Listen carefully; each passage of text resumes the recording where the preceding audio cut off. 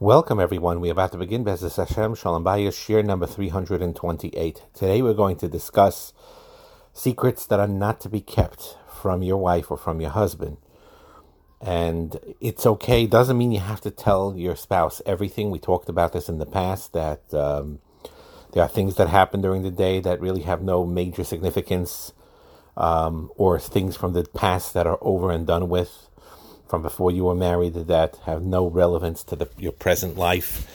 Those things, it's not needed, and it could even be counterproductive to share.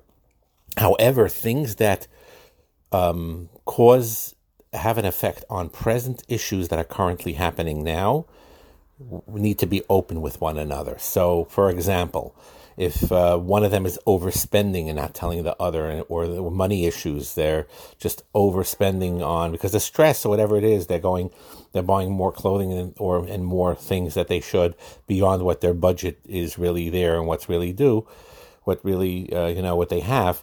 They need to talk about it with each other. No secret bank accounts or anything like that. Be open with each other about a budget and things like that. We know that it's very important, though, that there should be a certain givingness, obviously, not to be stingy, and to allow your husband, wife, whatever it is, to spend within a reason and not be over meticulous about it. That's a big chesed. This is one of the dilemmas in marriage where sometimes the husband is nervous about the budget, and then the wife sometimes needs something and spends a little more than he feels she should. That creates tension, and he needs to learn to overlook it. So yes, that is true, that he needs not to be tight-fisted and allow things, even if it gets a little tight, and to give some leeway in a healthy way to allow spending, but within reason. Everything needs to be within reason, and everyone knows their own budget, their own financial position.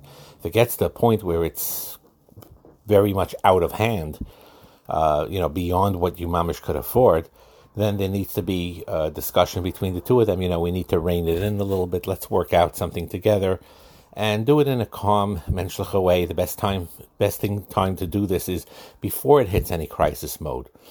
And let's say, Baruch Hashem, even if there was a raise, okay, now what could we do?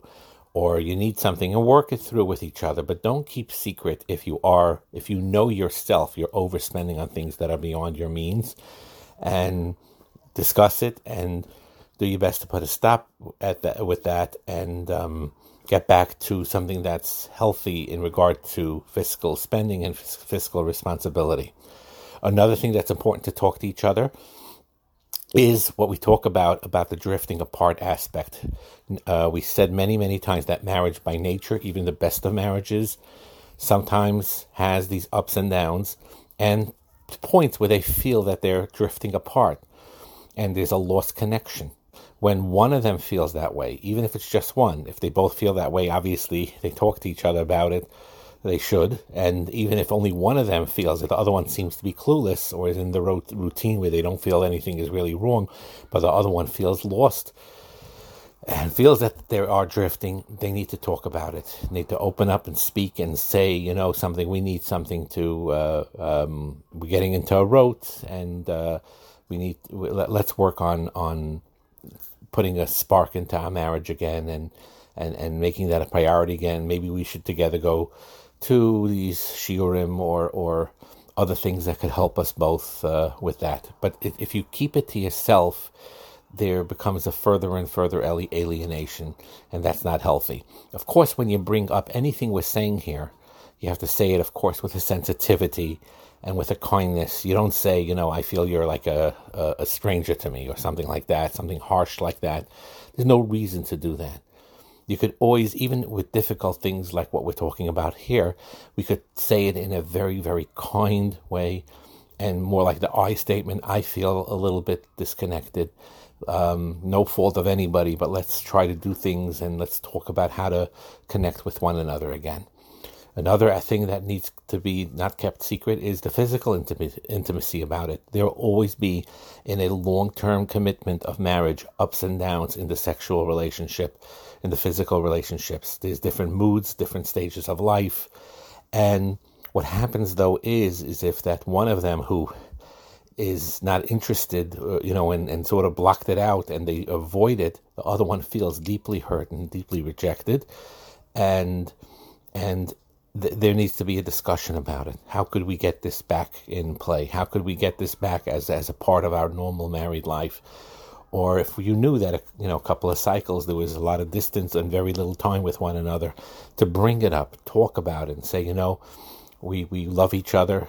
We have a connection with each other. Let's do what we can to create that connection again and to strengthen it.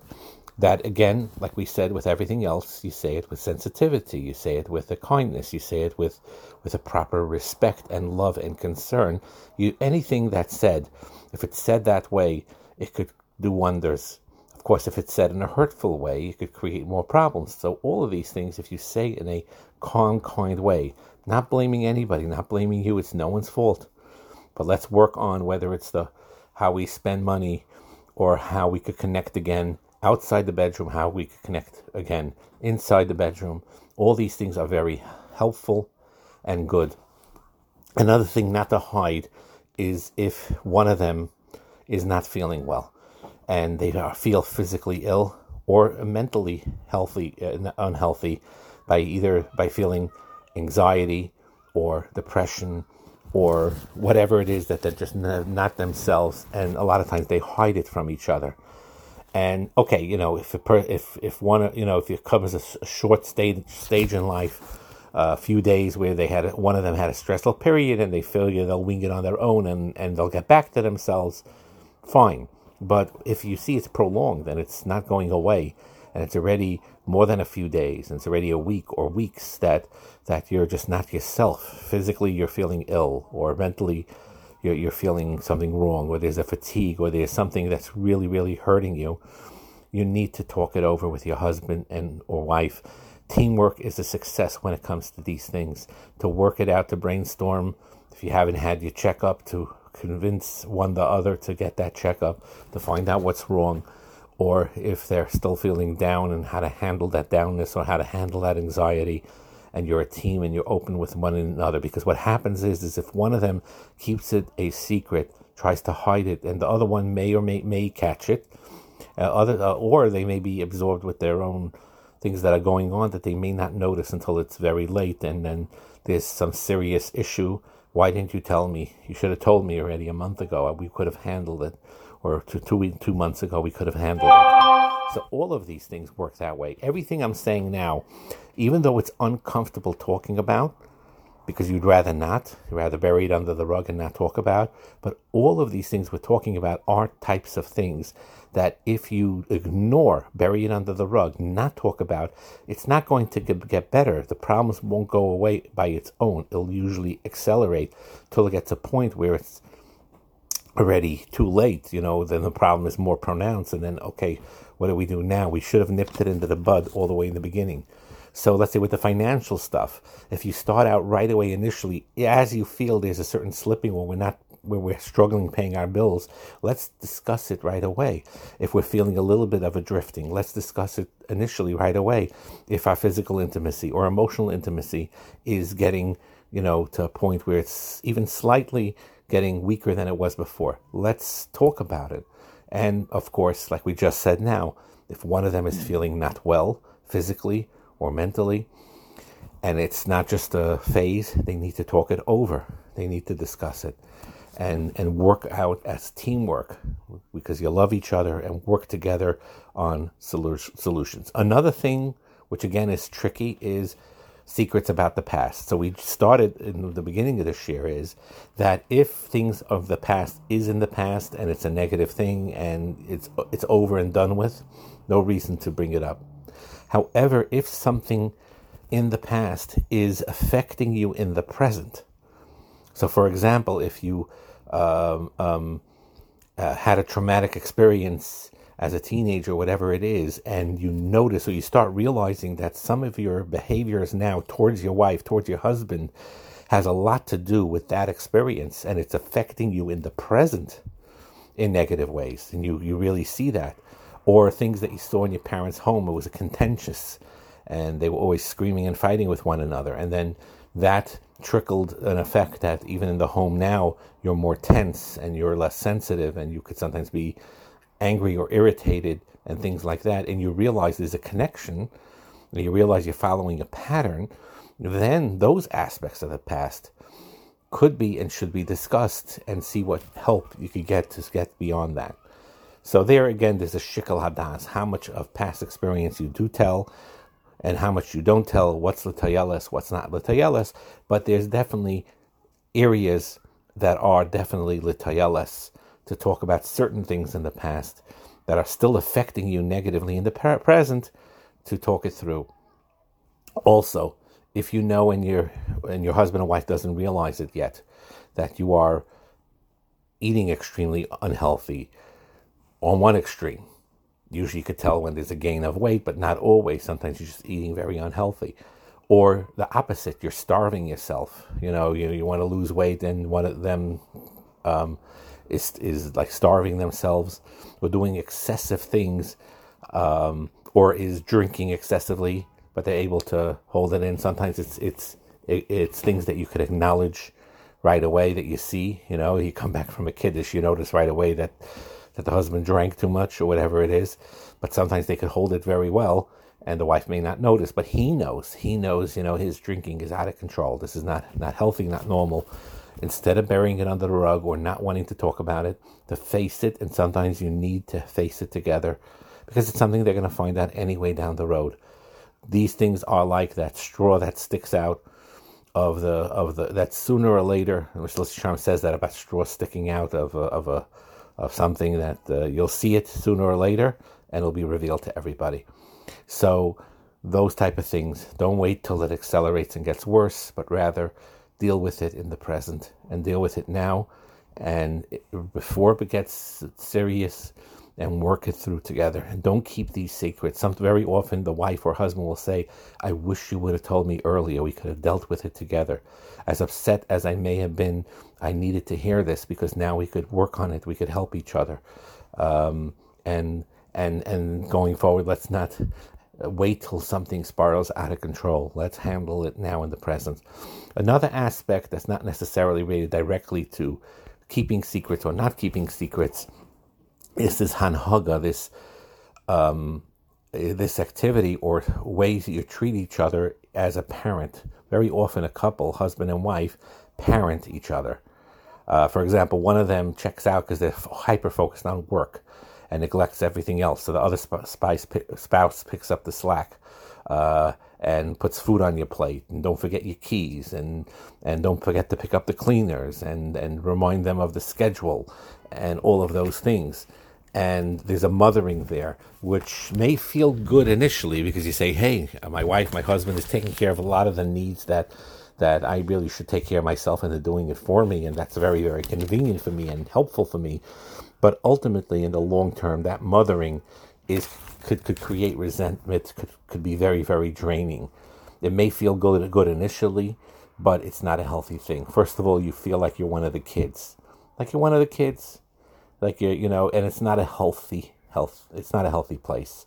It needs to be discussed together with each other. A certain plan is sometimes, if one of the spouses indeed is too tied up and can't handle a lot of things now, and the other spouse does need to pick up some of the slack, and they're willing to, there has to be an honest discussion between the two of them. What yes, what no, and how much is temporary, because let's say it's, an accountant's tax season or the busiest season at work, and as soon as it gets less busy, the husband kicks back in and continues to do their thing of what they're supposed to do, what they normally would do.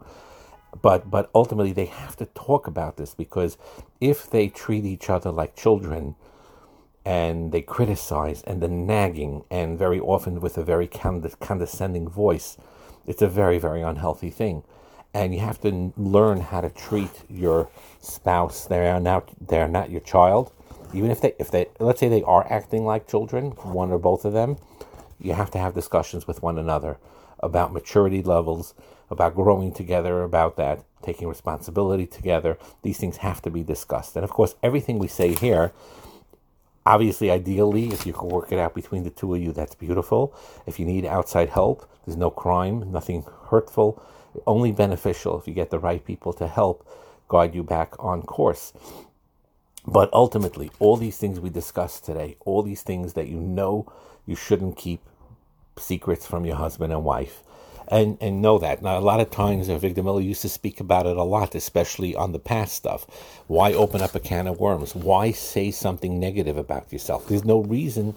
Stamazai, just like there's a isser to say lashon hara about others, it's also to say lashon hara about yourself. So to say negative stuff about yourself just for the negativity of it to your husband or wife, even if it's true, there's no tayalis. It just makes things worse.